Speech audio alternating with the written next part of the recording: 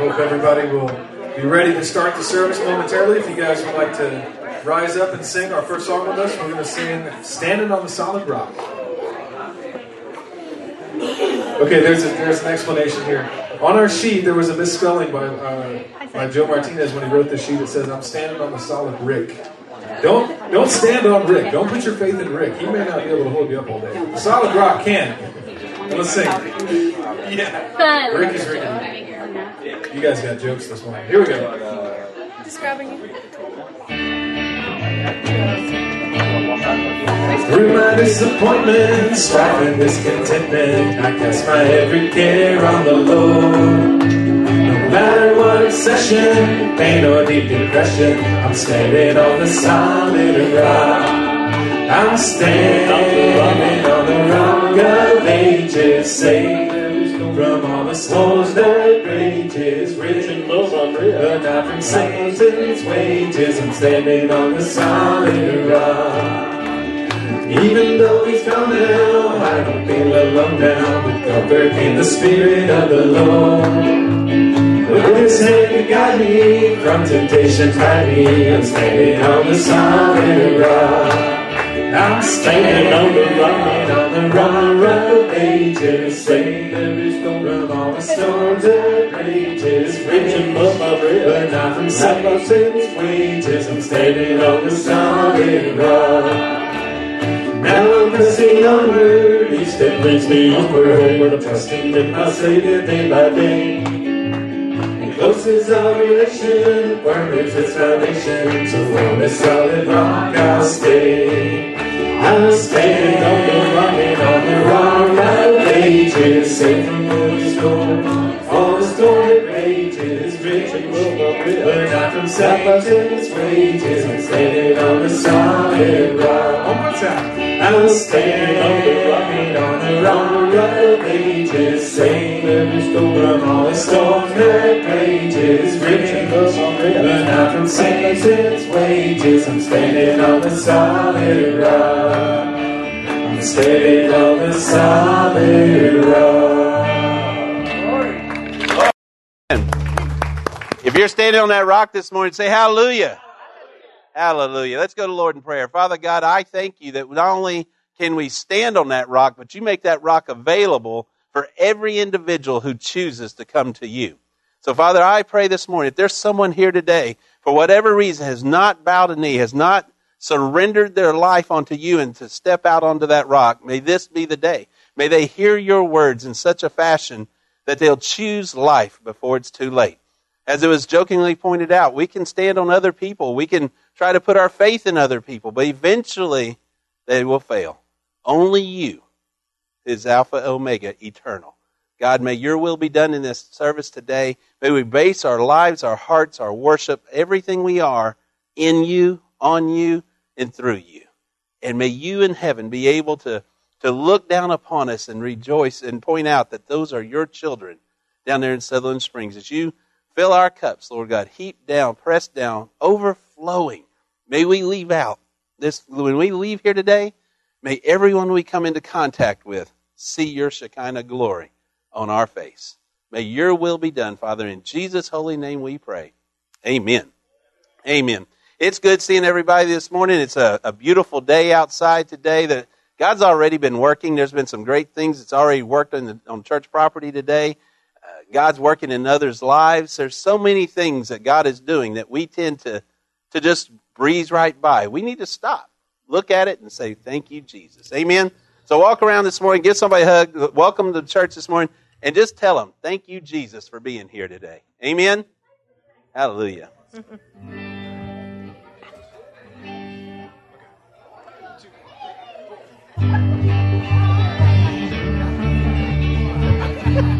How are you, young man? Doing all right? Good to see you this morning.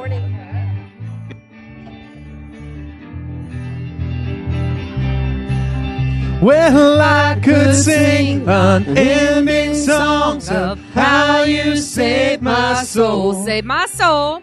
And I could dance 1,000 miles because of your great love. My heart is bursting, Lord, to tell of all you've done, of how you changed my life and walked away the past. I want to shout it out, woo-hoo! From every rooftop sing. For now I know that God is for me, not against me. I could sing unending songs of how you saved my soul, saved my soul.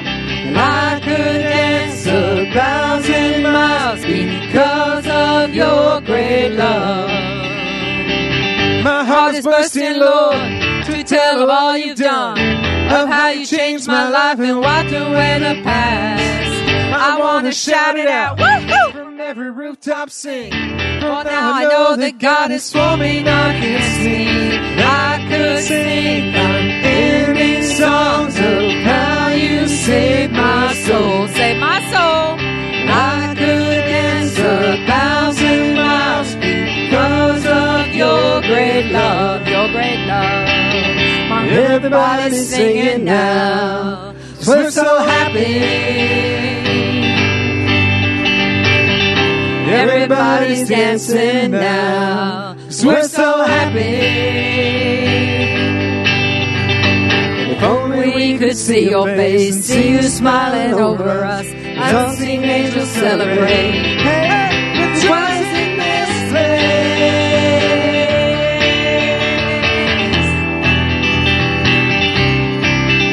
Well, I could sing unending songs of how you saved my soul, saved my soul.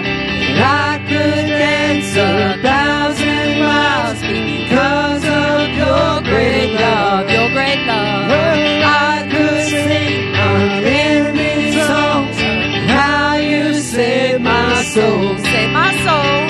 And I could dance 1,000 miles because of your great love. As you join us, come on. My heart is bursting, Lord, to tell of all you've done, of how you changed my life and wiped away my past. I want to shout it out, woo-hoo! From every rooftop sing. For now I know that God is for me, not against me. I could sing unending songs of how you saved my soul, saved my soul. And I could dance 1,000 miles because of your great love, your great love.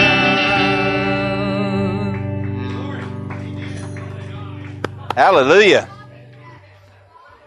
Okay, guys, just a couple of announcements this morning.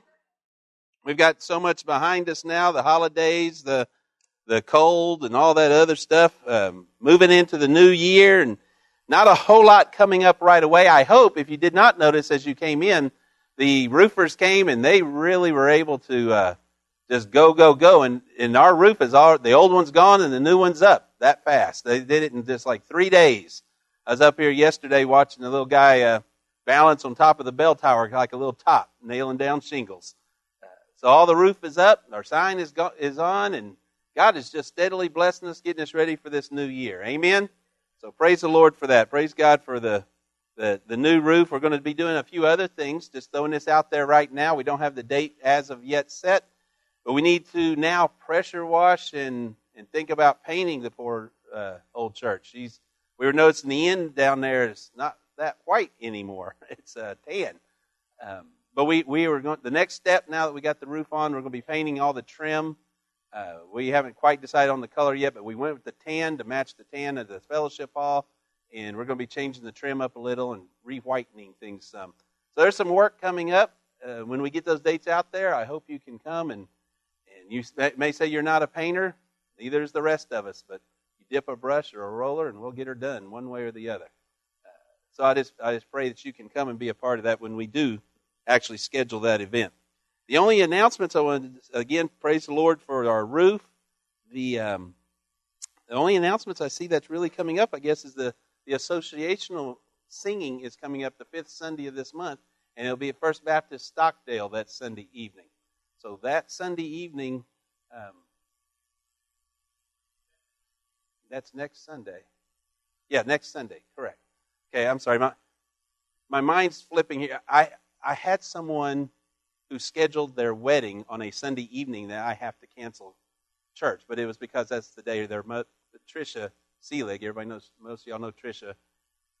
She planned her wedding on the day her mom passed away. Therefore, Mom's birthday. Sorry. Mom's birthday. Sorry. I thought it didn't sound right, but anyway. I have dates floating around in my head that I have to cancel a Sunday evening service. That's 2 of them, so trust the calendar? Okay. That's right. The next 2 Sunday evenings, then, we will not be having services, because next Sunday evening will be the associational singing in Stockdale, and then the next Sunday I will be performing a wedding for Tricia Seelig in New Braunfels.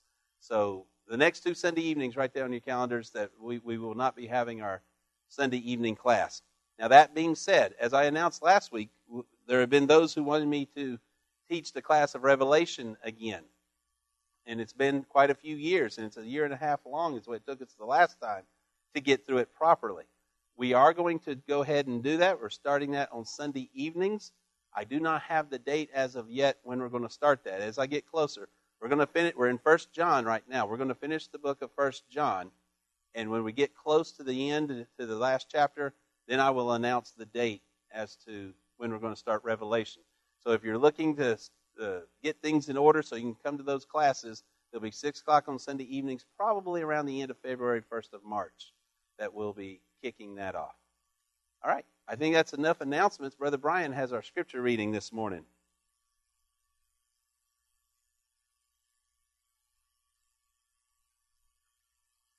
Amen, brother. I'll preach it. The Lord tells you. Father God, I just come before you and lift up my brother to you right now, and I thank you for his willingness and his desire to come and open your word to share with us. May we not hear Brian, but hear you through him, Lord God, and may we be able to just sit back and enjoy your presence through him. And God bless him and his family for his willingness and obedience to do your will, Lord. In Jesus' name, amen. Thank you, brother. Thank you, brother. Amen. I'm going to be reading out of King James today to make Stormy happy. This is a verse that we all know, and we know it out of the King James. So I'm going to read it. I heard a comedian yesterday on the radio. I was working and had the radio on in my shop, and I heard this comedian. He told a funny joke, and it was about waiting. And I thought, oh, and this scripture hit me. Very often when I pick these scriptures for the scripture reading, I get up on Sunday morning and turn on my computer. I've got a verse of the day that comes on my computer every day. And that'll be the verse that I do that Sunday pretty often. Not always. But I was going to go from that routine today. Guess what? The verse that I thought of when that comedian told the joke was the verse of the day today. So I think that was confirmation, don't you? Amen. Anyways, this guy had moved to a small town, and the smaller the town, the more crowded the barber shop, and the more gossip that goes on in the barber shop. And that's where you find the news out, right?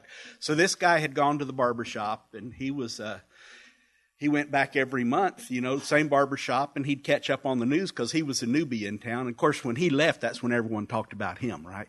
So he noticed that this barber's dog sat by him and watched him the whole time while he was cutting hair every time. And after about the 5th or 6th time in there, he told the barber, he said, "That dog sure likes watching you cut hair." Barber said, "No, he knows. He's just waiting patiently. He knows that every once in a while I nip off a little piece of ear."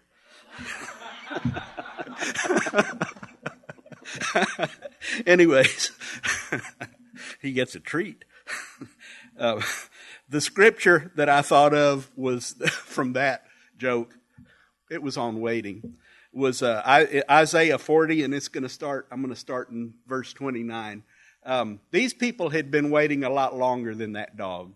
It was written into the people that were in the Babylonian captivity, basically. They were tired of waiting. We are all impatient, aren't we? We want it now. That was that show, Willy Wonka. That girl said, "I want it now." But I want it now. That's us. We want stuff now. But those who wait upon the Lord, let me read it. "He giveth power to the faint, and to them that have no might he increaseth strength. Even the youth shall faint and be weary, and the young men shall utterly fall. But they that wait upon the Lord shall renew their strength. They shall mount up with wings as eagles. They shall run and not be weary. They shall walk and not faint. Let's go through that a little bit more. Just a little bit more. It's talking about waiting, right? This is speaking spiritually, right? Because we're not going to grow wings. It would be cool. It would be really cool if we would. But we're not going to really grow wings. We will get lift. That's what wings are for, is lift. You know, I used to fly ultralights, and you'd see about my second or third lesson, there was a bunch of buzzards. I'm sure there were some eagles in there, the Mexican eagles. I'm sure there were some eagles in there, but they were circling. And the instructor said, "Hey, what do you think we do when we see that?" And I said, "We stay away from it. That's turbulent." He said, "No, that's free lift." Go right to it. And he flew right into it. You know, it's funny, the buzzards, when you get closer to it, they think, now that is one crazy human in that thing, and they get out of your way. But hopefully. But this is speaking spiritually. Youths will faint and be weary, and young men will utterly fall. You know, how do you become not a youth anymore? You wait. He's speaking about people young in the faith will grow weary and fall. But if you wait upon the Lord, He builds your strength. He gives you, He will give you lift, the lift that you need to overcome whatever obstacle you have, or whatever your need is, or whatever you're waiting on. He will give you the lift to get over it. So just, I'll stop there, or I'll go to preaching. Just know the source of lift, and He will give you the strength and the lift you need to get over whatever you're up against. Let's go to the Lord in prayer. God, Father, I thank You and praise You for letting us come to Your house today. Most of all, I praise You for letting us open Your Word, and for the Holy Spirit that You pour out on us, God. And I just pray that You fill us all with that Spirit today, and that we will have the strength to not be weary, Lord, and that we will look to You for that strength, God. Be with Brother Frank as he brings the message, Lord. I pray that everything said or sung today will glorify You, whether it's a conversation or whether it's the preaching, God, or whether it's in the music. I just pray that it all would bless You, Father, and thank You again for sending us Jesus, Lord. And I pray that You cleanse us and forgive us of our shortcomings, God. I pray these things in the holy, precious, sweet, sweet name of Jesus. Amen.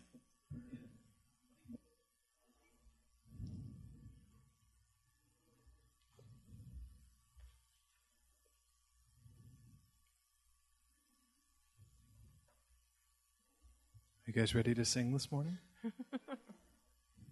Rise up if you'd like to, or take a comfortable worship position. I guess I didn't really intend this when we picked out the songs, but I'm looking at them now, and they're all about God is powerful. Did you plan that? Oh, okay. Let's sing All the Power You Need this morning.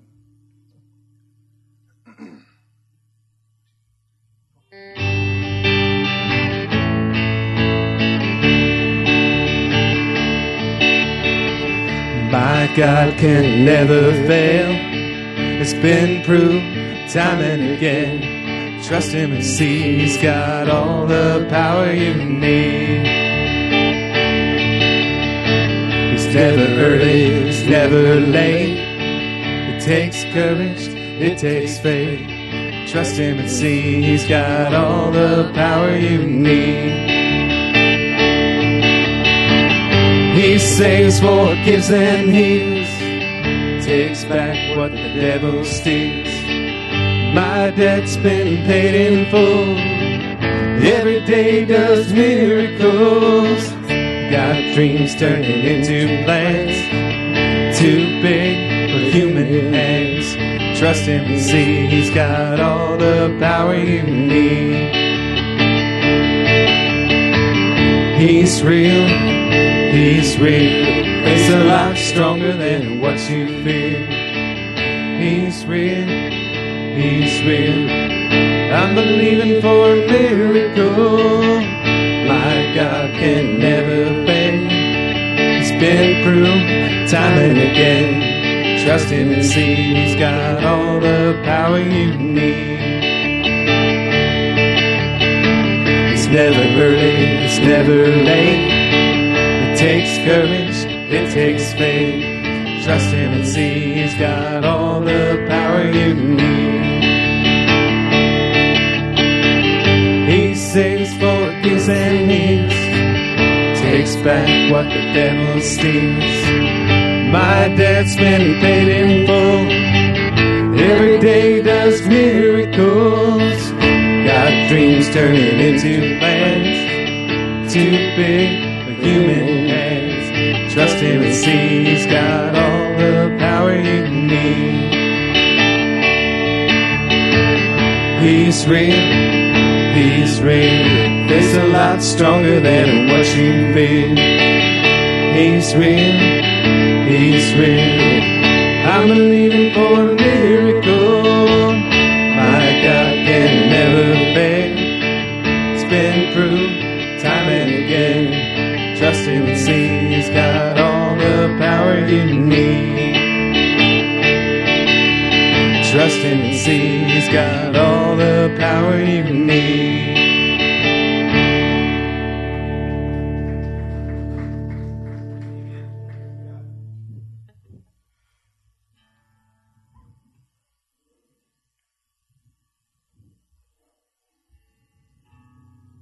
This next one comes from way back in the songbook. We hope you like it.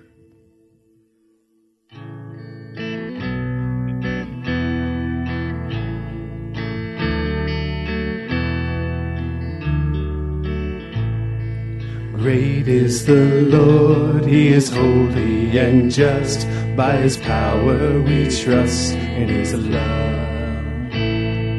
Great is the Lord, he is faithful and true. By his mercy he proves he is love. Great is the Lord and worthy of glory. Great is the Lord and worthy of praise. Great is the Lord, now lift up your voice. Now lift up your voice. Great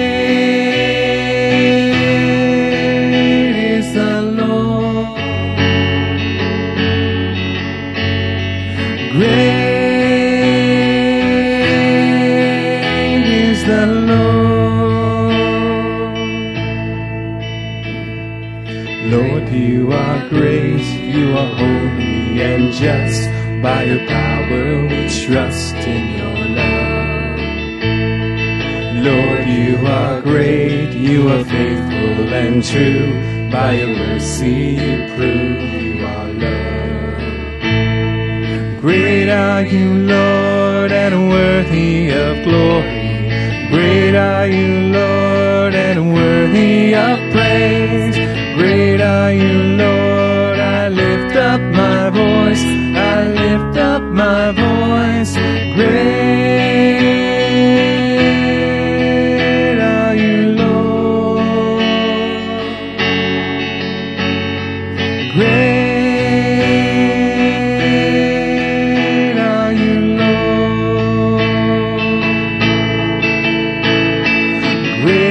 The Lord and worthy of glory.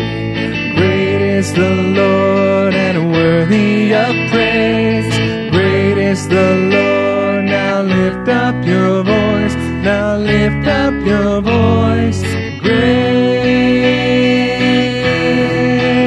is the Lord. Great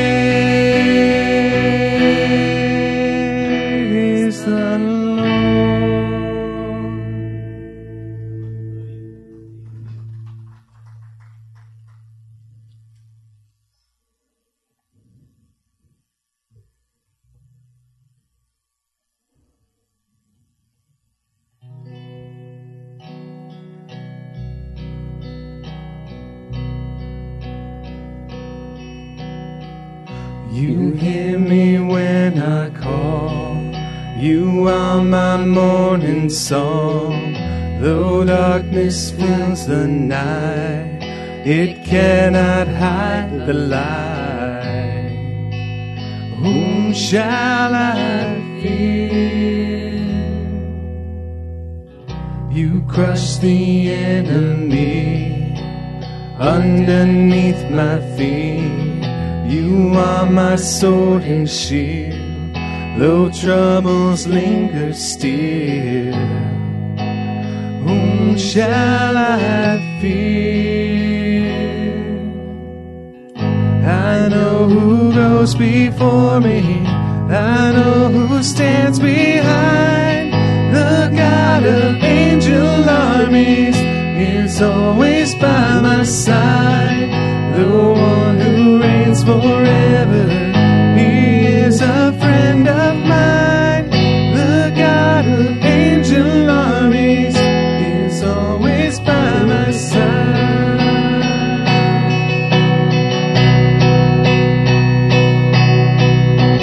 My strength is in your name, for you alone can save. You will deliver me. Yours is the victory. And whom shall I fear? Whom shall I fear?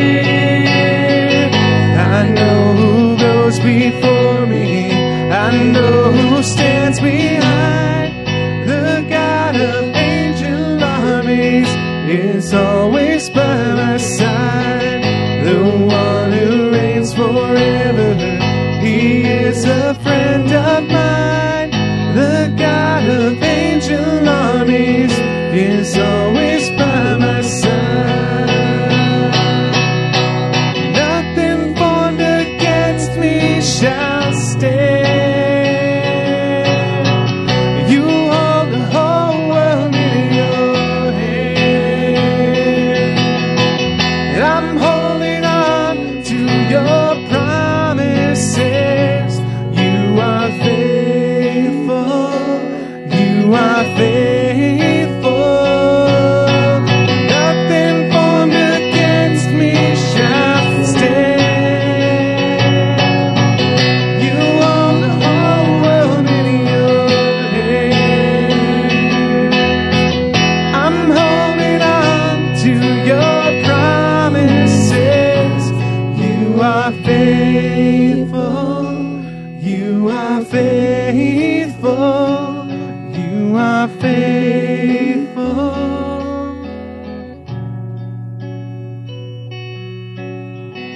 I know who goes before me.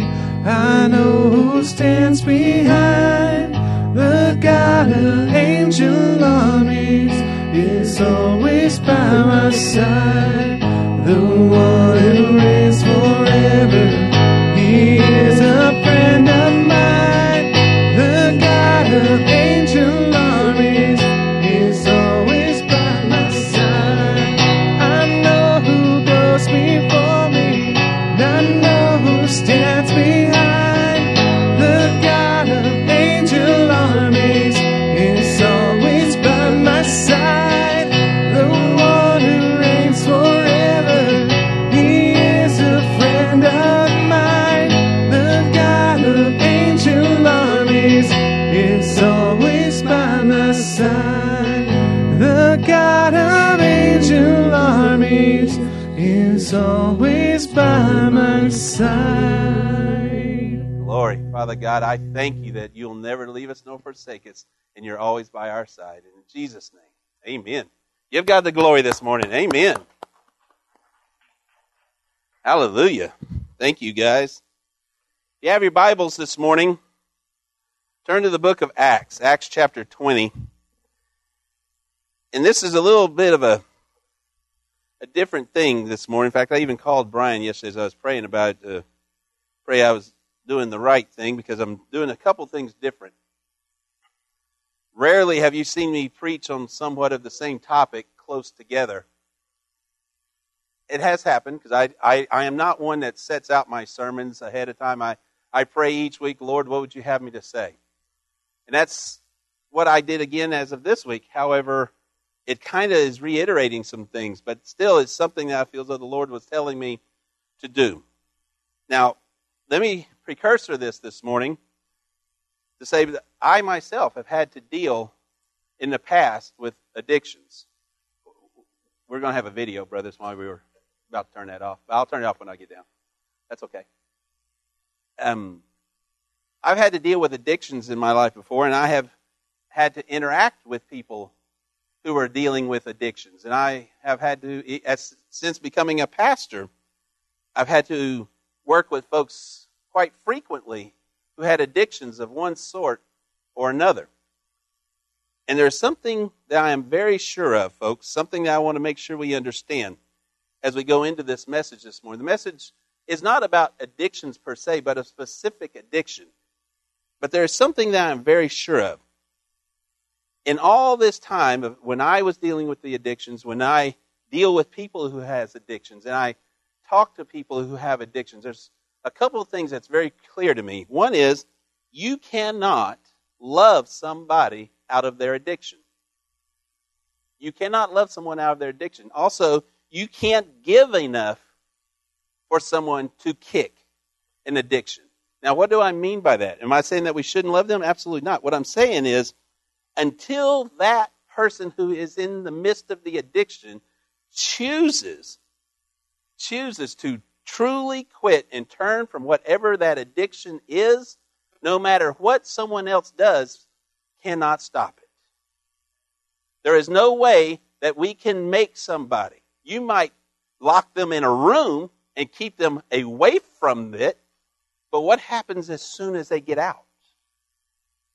That individual must make a choice. We, you and I, we must choose to kick an addiction. Whatever it is in our life, we must choose to do that. Whether it's physical, whether it's relational, whether it's mental, nothing is going to work until we specifically ourselves make the choice and choose to break out of this.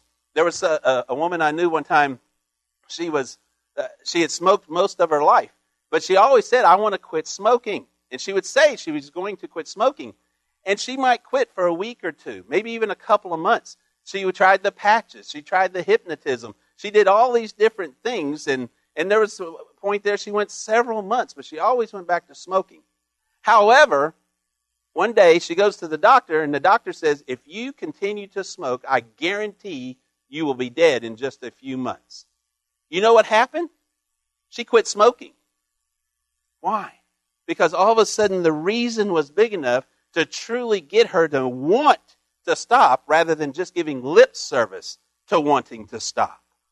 She finally had an impetus to make a real decision to stop. Now, she might have wanted to stop all that time, but it just wasn't that important to her. It wasn't a priority to actually stop. But when this doctor says you will lose your life if you do not, she stopped. I know that I did this to you a couple of weeks ago, and some of y'all thought it was kind of crazy that I had you listen to one of the songs I like to listen to when I'm working out and such. I'm going to do it to you again this morning. The words will be on the screen if you can't understand it. It's a secular song, however, the meaning is true. And I want you to listen to this song this morning because we're going to look at a specific addiction, but I want to grab kind of the chorus of this song. So as they're calling it up this morning, listen to the words of this song. I never meant to do those things to you, and so I have to say before I go that I just want you to know I found a reason for me to change who I used to be. A reason to start over new, and the reason is you.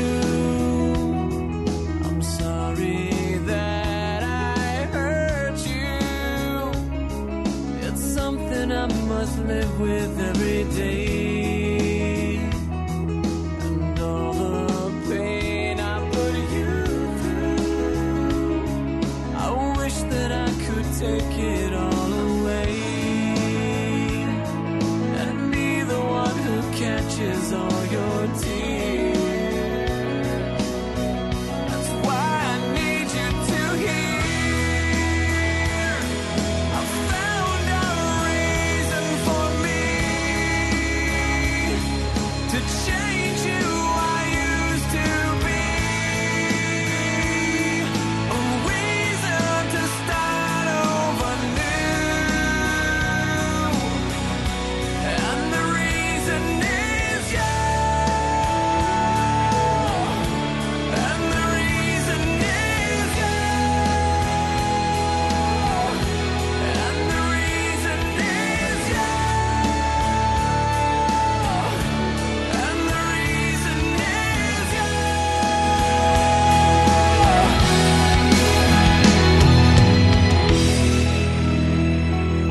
I'm not a perfect person. I never meant to do those things to you. And so I have to say before I go that I just want you to know I found a reason for me to change who I used to be. A reason to start over new. And the reason is you. I found a reason to show a side of me you didn't know. A reason for all that I do. And the reason is you.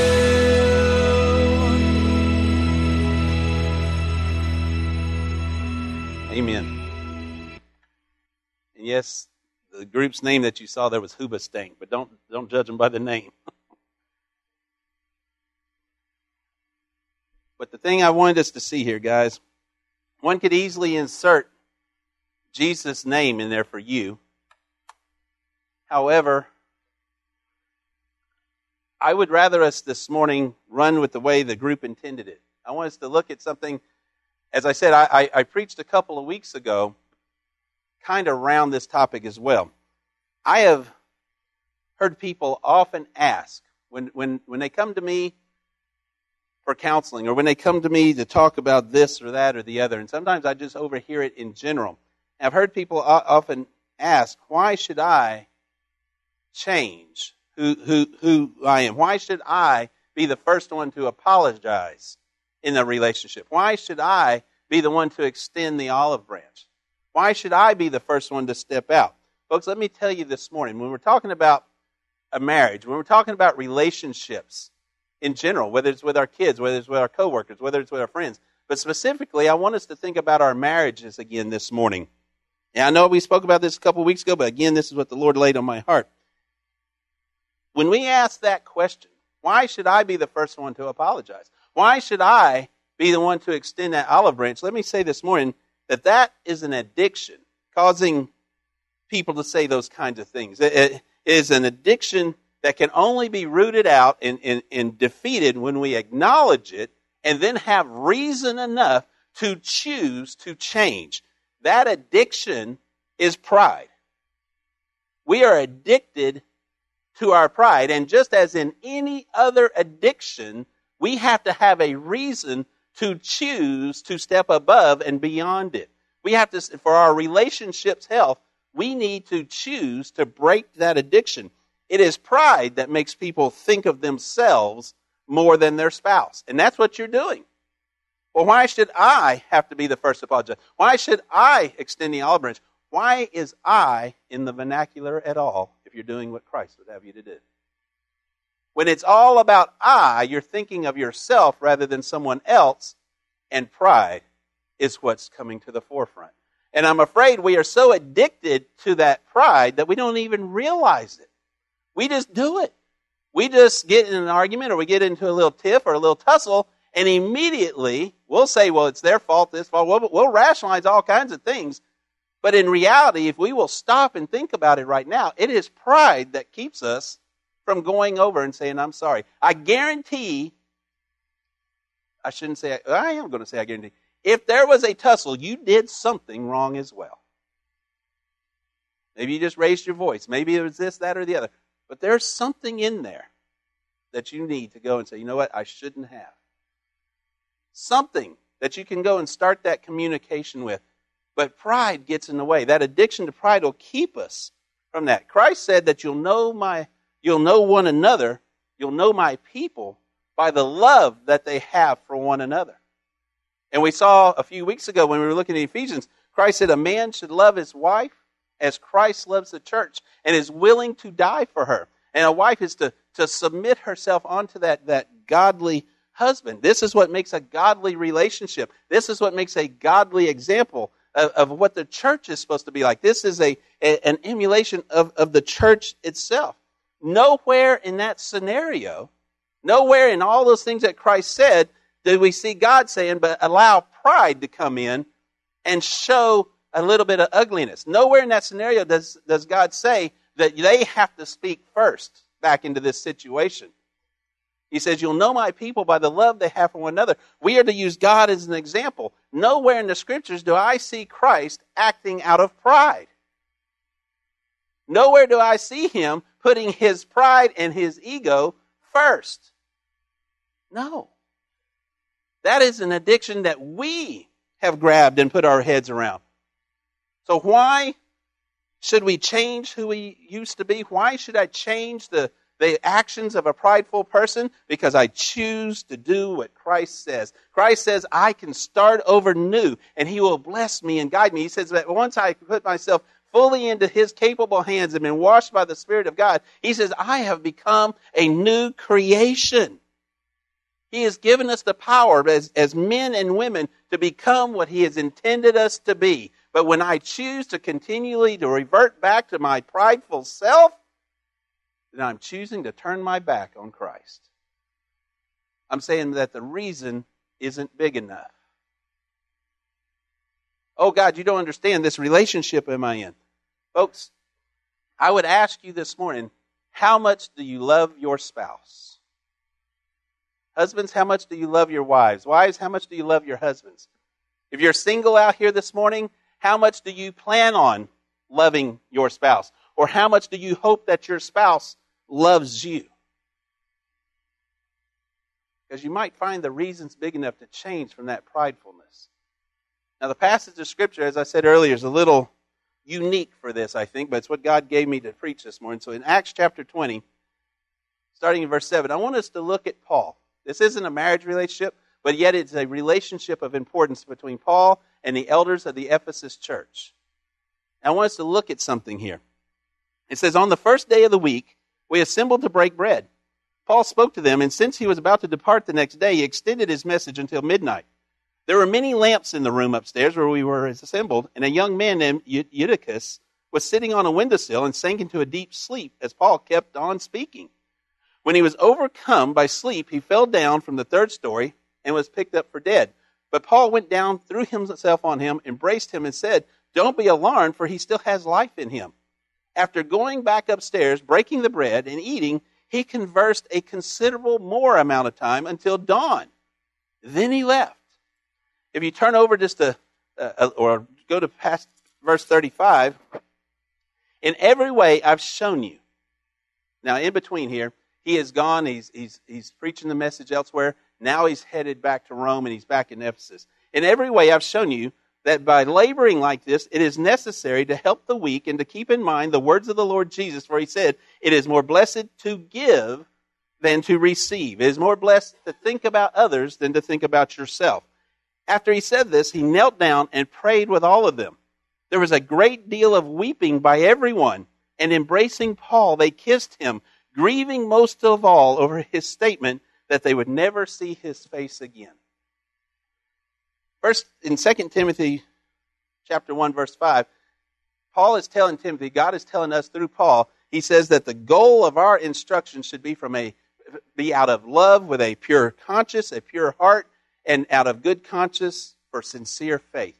We are to love one another. Everything we do should be out of faith in Christ, out of a good conscience, in true instruction to share what God would have us to be. Whatever the relationship may be, we are to extend that olive branch, because you'll know my people for the love they have for one another. It is more blessed to give than to receive. If we care about our relationships and our marriages, then we should be the first to step out. C.S. Lewis wrote this. I want to share this with you. This is out of Mere Christianity. If you've never read the book Mere Christianity, I would suggest everyone read it at some point in your life. But this is just a little spot. He says, do not waste your time bothering whether you love your neighbor. Act as if you do. As soon as we do this, we find one of the great secrets.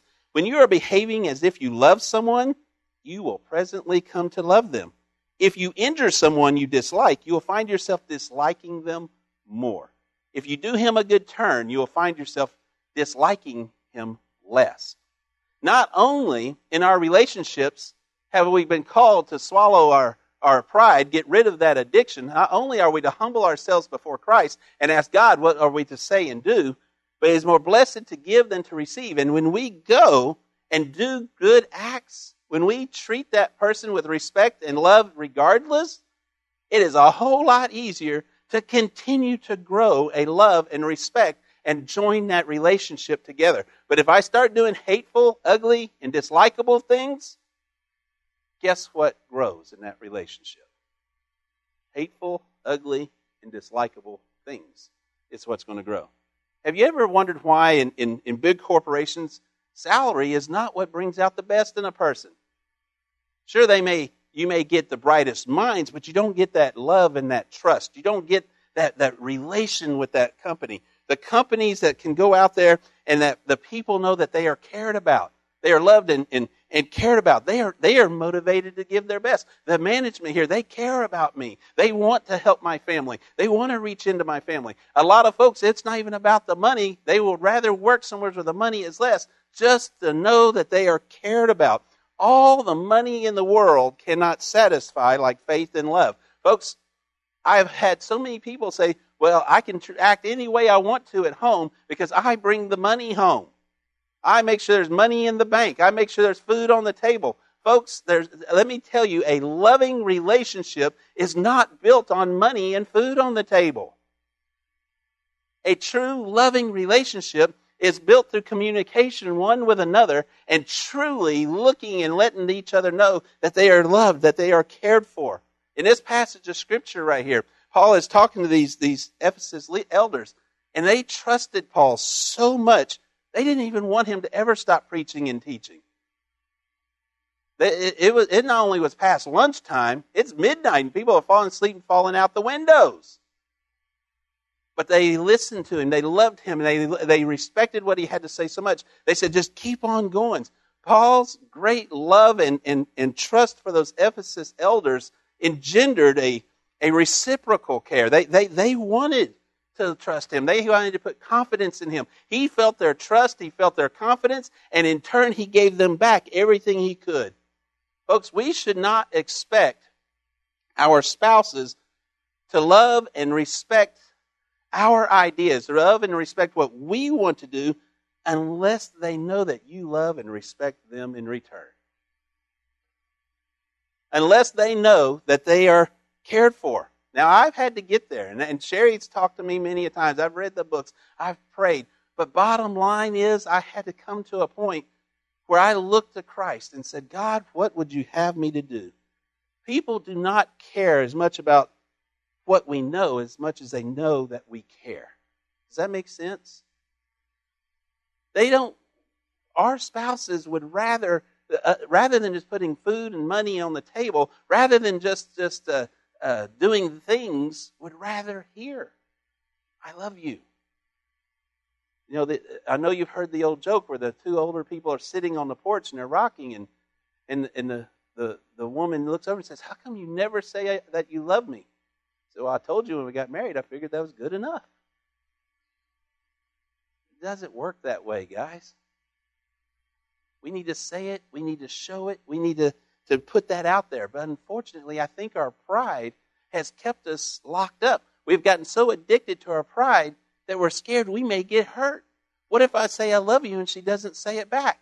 That hurts my ego. What if I say I'm sorry, but she doesn't reciprocate? When in reality, I thought it was mostly her fault. Now I'm going to get angry because I said I'm sorry and she didn't. Folks, let me tell you this morning, that is pride keeping you from making the decision that you are to do. She or he is responsible for their decisions, but we are responsible for our own. And I either am going to choose pride because I'm afraid of letting my heart and my ego get hurt, or I'm going to put my heart and my ego in the hands of Christ and do what I know to be right. And in so doing, that's what strengthens a relationship. Again, I want to share with you something else. C.S. Lewis, he says, to love at all is to be vulnerable. Love anything, and your heart will certainly be wrung and possibly be broken. If you want to make sure of keeping it intact, you must give your heart to no one, not even to an animal. Wrap it carefully round with hobbies and little luxuries. Avoid all the entanglements. Lock it up safe in a casket or coffin of your selfishness and your pride. But in that casket, safe, dark, motionless, airless, it will change. It will not be broken. It will become unbreakable, impenetrable, irredeemable. The only place outside heaven where you can be perfectly safe from all the dangers of love is hell. Folks, let me tell you this morning, it is a fear of losing control or being hurt that gets us addicted to pride. We want to be in control of the situation, or we don't want our heart to be hurt. So out of pride, we will say things we didn't want to say, or we just won't go and extend an olive branch at all. Why should I say I'm sorry? That means I'm losing control of this situation. That means that I am extending an olive branch when really I think she should. Folks, let me tell you, that kind of pride slowly locks our heart up in that coffin that C.S. Lewis is talking about. It slowly wraps around until we lose not only the love in that relationship, but the love in our hearts, because we become so irredeemable. We become so hardened of heart that the love of Christ doesn't shine forth from us anymore. When we become so caught up in our pride, thinking that everyone else should apologize, that I should be in control of everything, that I am the one that's going to stand tall and be on top of this mountain. Folks, let me tell you something. It is Christ who is going to be the last one standing. Therefore, if I know it is Christ who is the last one standing, regardless of how strong or mighty I may think I am, why wouldn't I want to put myself into His hands? If I put myself into His hands at that point, He says, love your wives as Christ loved the church, willing to die for her. It is better to give than to receive. It is paramount to understand that the relationship that Christ has with us is what we are to emulate back in our marriages. And we are to go forth and show grace and mercy, not pride. Pride needs to go on the back burner. Love and trust bring the best out in a person, folks. In that one that you're loving, and you as well. When we try to love and trust one another, it demands part of our mind. It takes our will. It takes our emotions. It makes us stop and make the choice. I choose. It is pride who makes us to stand our ground and not say I'm sorry. It is pride that slowly locks our heart up into a jail cell. But when I put my faith in God and say, I want to show the mercy, love, and grace that you have shown me, then it's just like Hosea to Gomer in the book of Hosea, regardless of what she did. And at one point she says, but I'm so not worthy of this kind of love. What did he say? I'm not worthy of the love of my God either. But because He loves me, I choose this day to love you.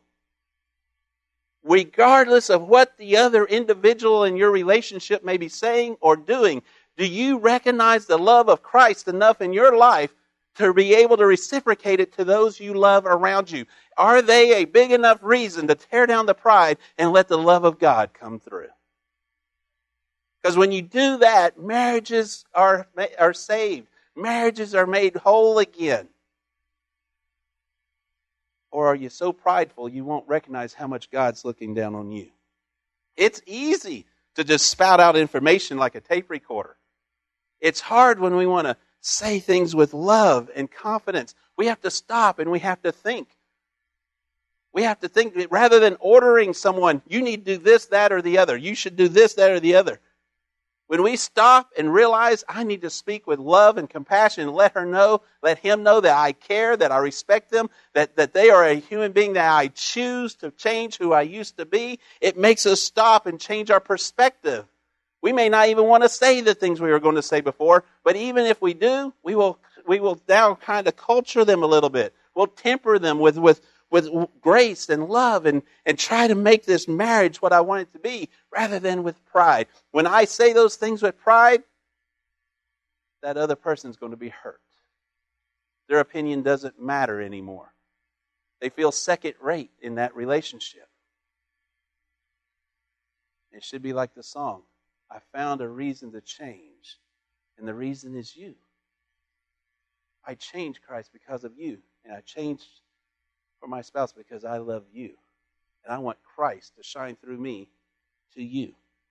Few people seem to be willing to spend as much time praying for greater love and confidence in their spouse as they are praying for their own opinions to be heard. So many times I have to talk to people where it's their way. Well, if she will do this, this, this, and this, or if he will do this, this, this, and this. No.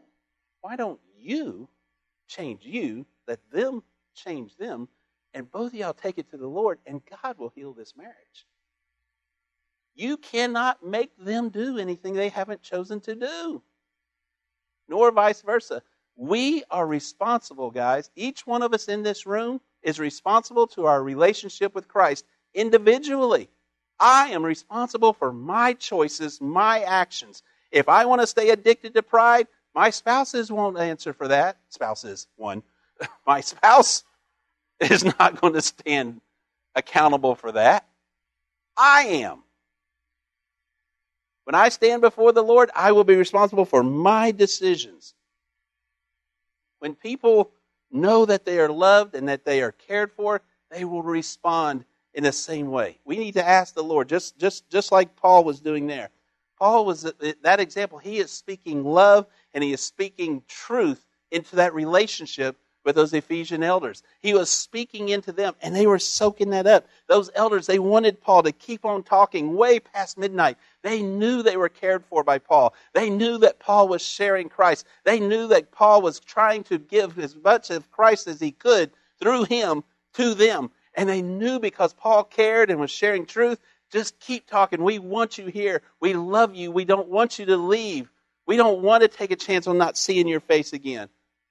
Paul felt obliged to give them the very best of his knowledge and wisdom and insight that he had because he knew they loved him and they were wanting to soak every bit of it up because they knew he loved them. And because of that mutual love there, they cared strongly for one another. How much more so in our marriages that God says that he has brought together, that God joins together. Paul was drawing on the love and the grace of God to share the scriptures with those Ephesian elders. Folks, I would tell you in your marriages today, we're living in a time in this 21st century where the divorce rate in the church is exceeding the divorce rate of the secular world now. Why is that when we should have the love of Christ emanating from each one of us back into that relationship? If each one, both husband and wife, are truly trying to put forth the grace and mercy of God that's been bestowed upon them to their spouse and loving their spouse as Christ loves them, then that divorce rate would not be there. Yes, there are hard times. Yes, marriage is difficult. Yes, there are arguments. There is nobody that can say they're happy every day of their entire life and not be mentally sane anyway. There are bad days. But that's when commitment comes in. And I choose to, just as my God committed to the very fact of dying on a cross for me, I choose to stay committed to you. And we should say that to our spouses. You are the reason I choose to stay committed. And I can draw upon the example of the commitment of my God to me. Because he is so committed to me, I know it's possible. I stay committed to you. And even though it may be a rocky and harsh and trying time, If we will stay committed one to another, responsible for our own actions of choosing to not stand not to stand on pride, but to stand on the grace of God, these marriages will change. When I choose to show the love and the grace of Christ, whether my spouse chooses to do so or not, let me say that again. It is not about what your spouse is doing. What your spouse does not dictate your decision. What Sherry does to me or around me does not dictate to me how I am responsible for my choices. I have to be the man and make a stand, or that she has to be the woman and make that stand and choose to stand upon the rock, as we sang earlier. And I choose this day to stand upon Christ, to serve Christ. And when I choose Christ, because the reason is her, because I want this marriage to be what God's called it to be, because I love her, because I care for her, when I choose to, regardless of whatever my friends may say, oh, you're just, I'm trying to think of a nice word from the pulpit. You're just beaten down by your wife. When my friends want to throw all those kinds of things out there, I can get prideful and say, yeah, you're right.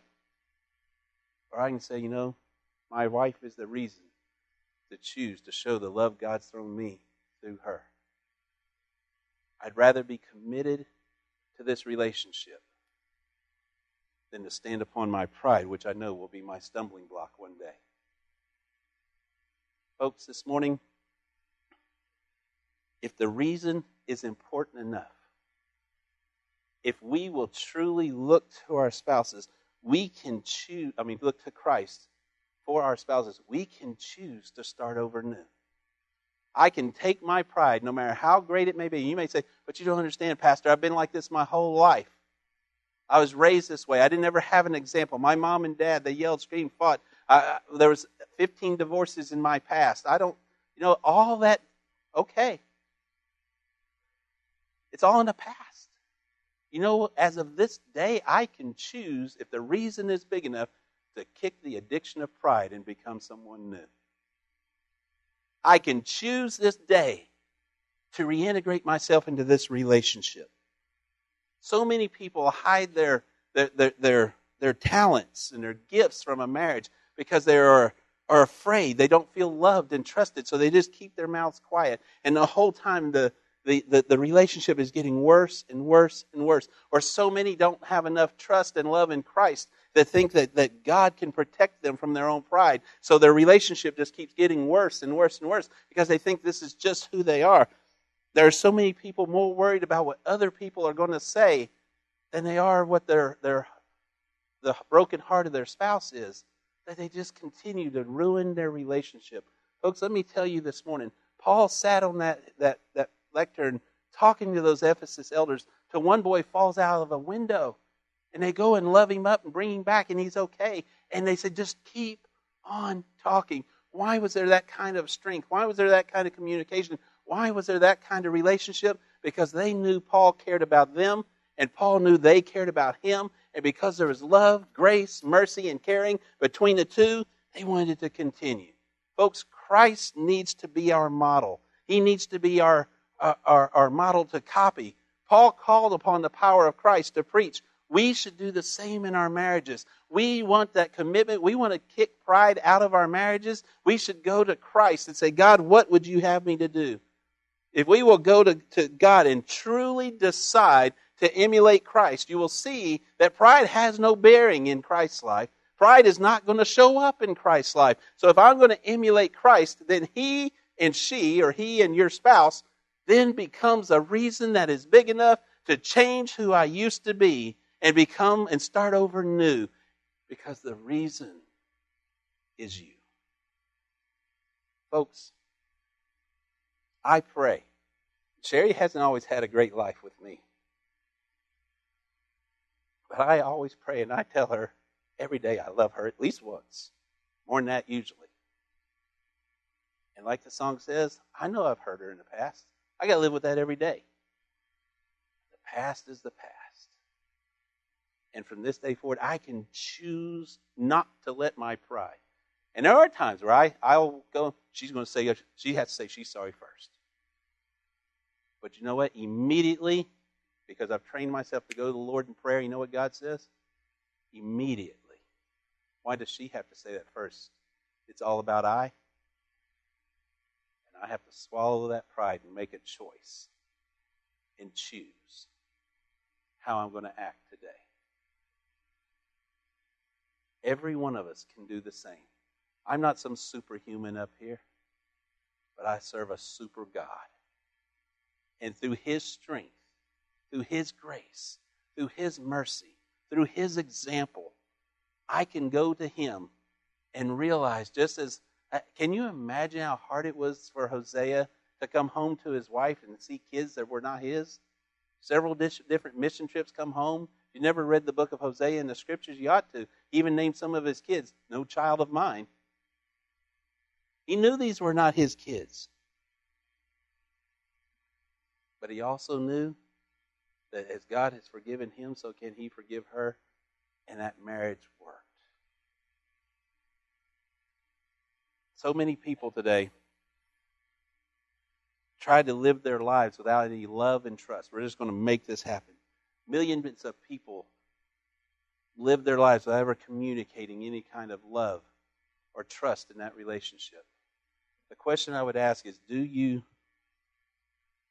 does she, let's take that away from you. Ask this about your spouse right now. Does she trust me? Does she know that she is truly loved? Does he know that he is truly respected? Does my spouse really know that I care? And I'm getting kind of transparent here, and I'm hoping Sherry doesn't get angry. But there's been many a time where she's had to say that to me in the past. I don't know if I'm loved.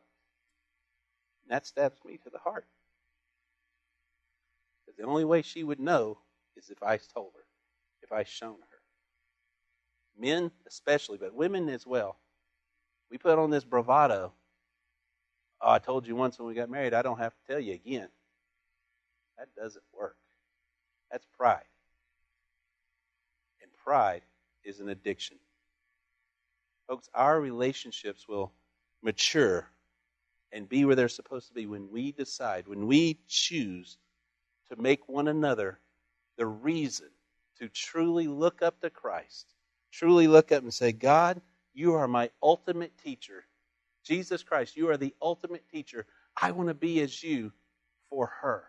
And God's going to say, I never walked in pride. He who is last shall be first in the glories of heaven. And I can humble myself in Christ and still be the man of the house that God's called me to be.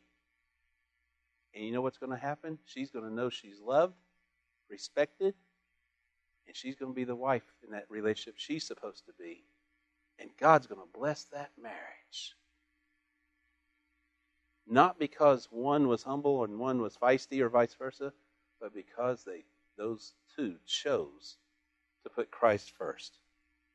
We need to follow Paul's example and build one another up. We need to build our spouses up. We need to let them know that we care, that they are important to us, to the point that I will sit here all night and talk to you if that's what you want me to do. For as the church goes, as the marriages and families go, so goes the church. Let me share a marketing bit with you I read this week. Do you know why toy makers watch the divorce rate? In this marketing thing, it said, when divorce rises, so does toy sales. Because the analyzers point out when there's remarriages, now there's 4 parents, 8 sets of grandparents, they tend to compete for the children's affections by buying more toys rather than being the mom and dad into that relationship for those kids. Unfortunately, we've gotten to a point that we've forgotten that it is love and trust that provides people with essential needs, not stuff. But yet that's what we're doing to our marriages as well. We think as long as we can just bring stuff, we'll win over that love and that affection. It just doesn't work that way, folks.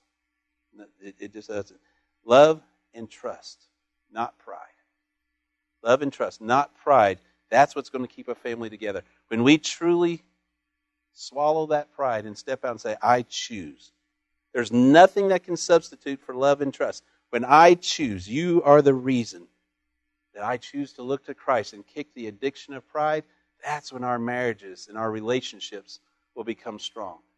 When we choose to emulate Christ and His actions, rather than what Hollywood and the TV shows say.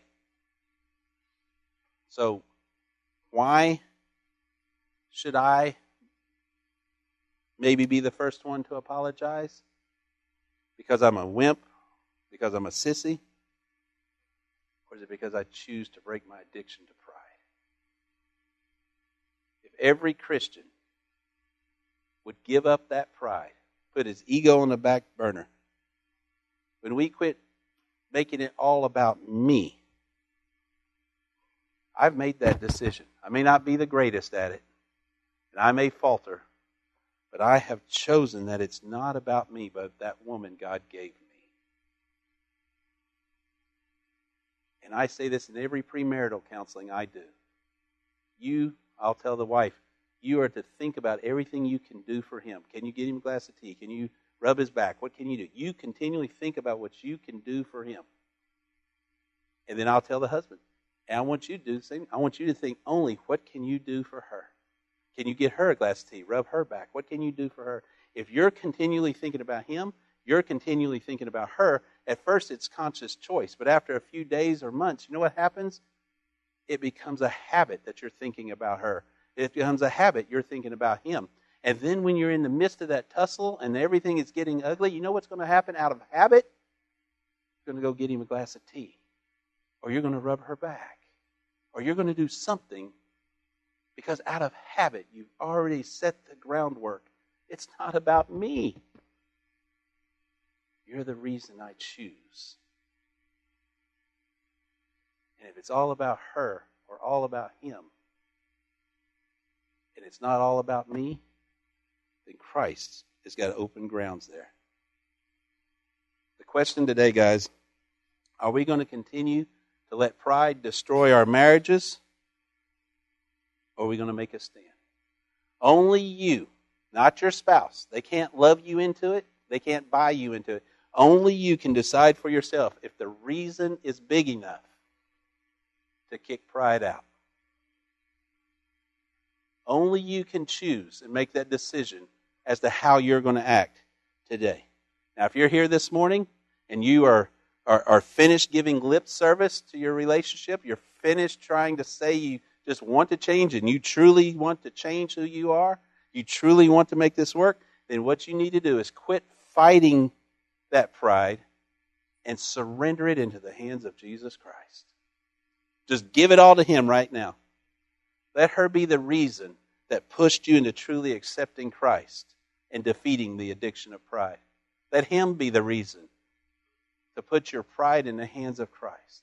If you truly want to change this day, you can, if the reason is big enough to you.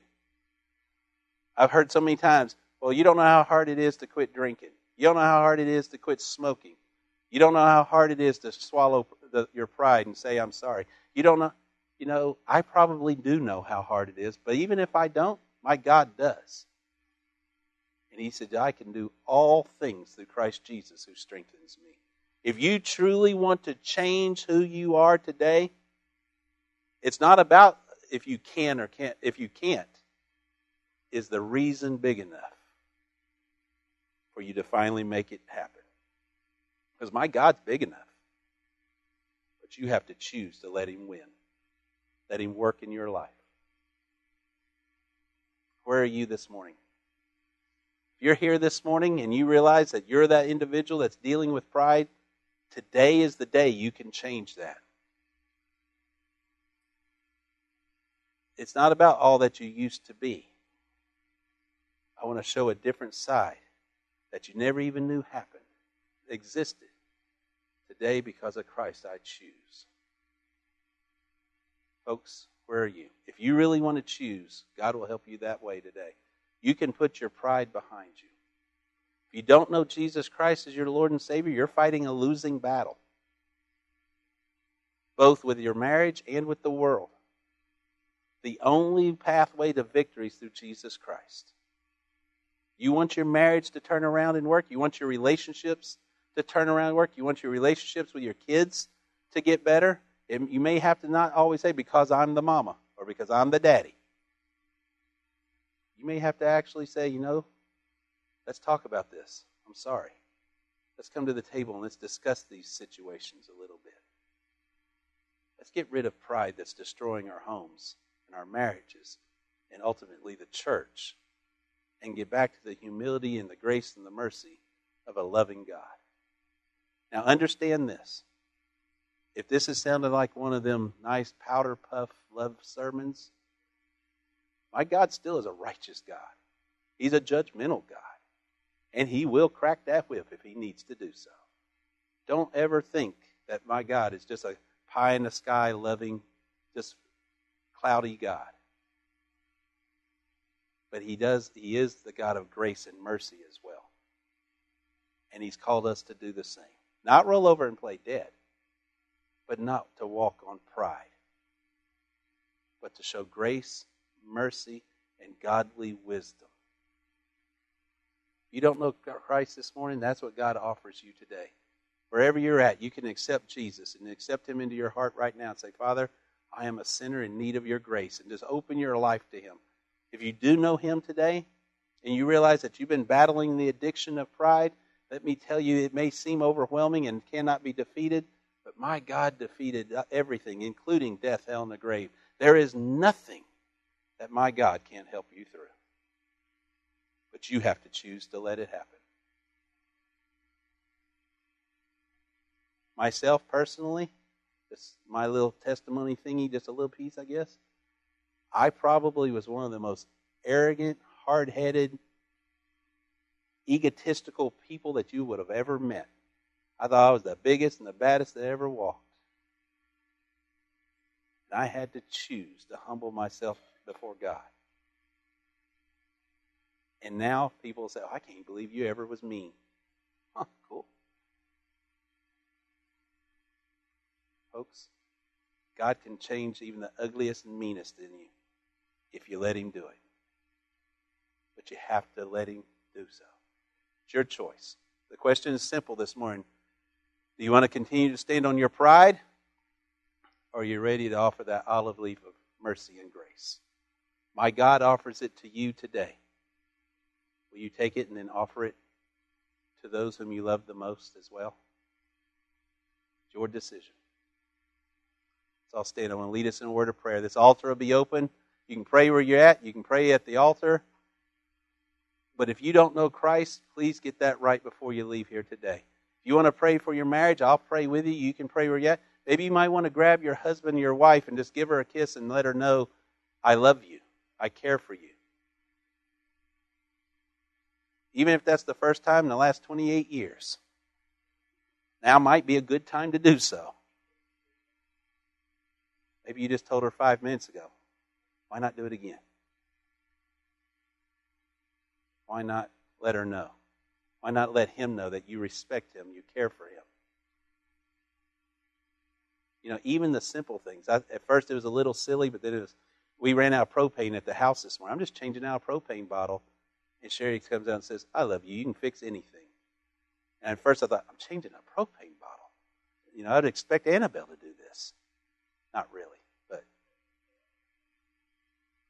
But then I thought, wow, she did that not because she was really impressed with me changing the bottle, but because she loves me.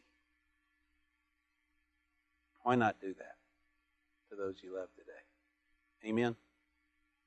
Father God, I lift up everyone here today, and I pray, Lord, in the name of Jesus, that we will get our relationships with our kids, our friends, our coworkers, and especially our spouses, where they need to be. And I think we do that, Lord, by swallowing our pride and getting our relationship with you back to where it's supposed to be. Father, I pray your will to be done in the hearts of your people here today. And may we leave this place a people more focused on being what you've called us to be, rather than focused on what others tell us we ought to be. May we get rid of that addiction and stand on the holiness of a mighty God. May your Shekinah glory glow throughout us, emanate in us in such a point that when people see us, they'll see you in us. And God, again, if there's someone here today that does not know you, young or old, may this be the day you speak to them what they need to hear. May your will be done, Father, in Jesus' name. Amen. Now, I understand this might not have been the typical pride type of sermon, what God laid on my heart, but that doesn't change if God's speaking to you. You hear Him speaking today, don't squelch it out. Don't say, well, Frank was up there, blah, blah, blah.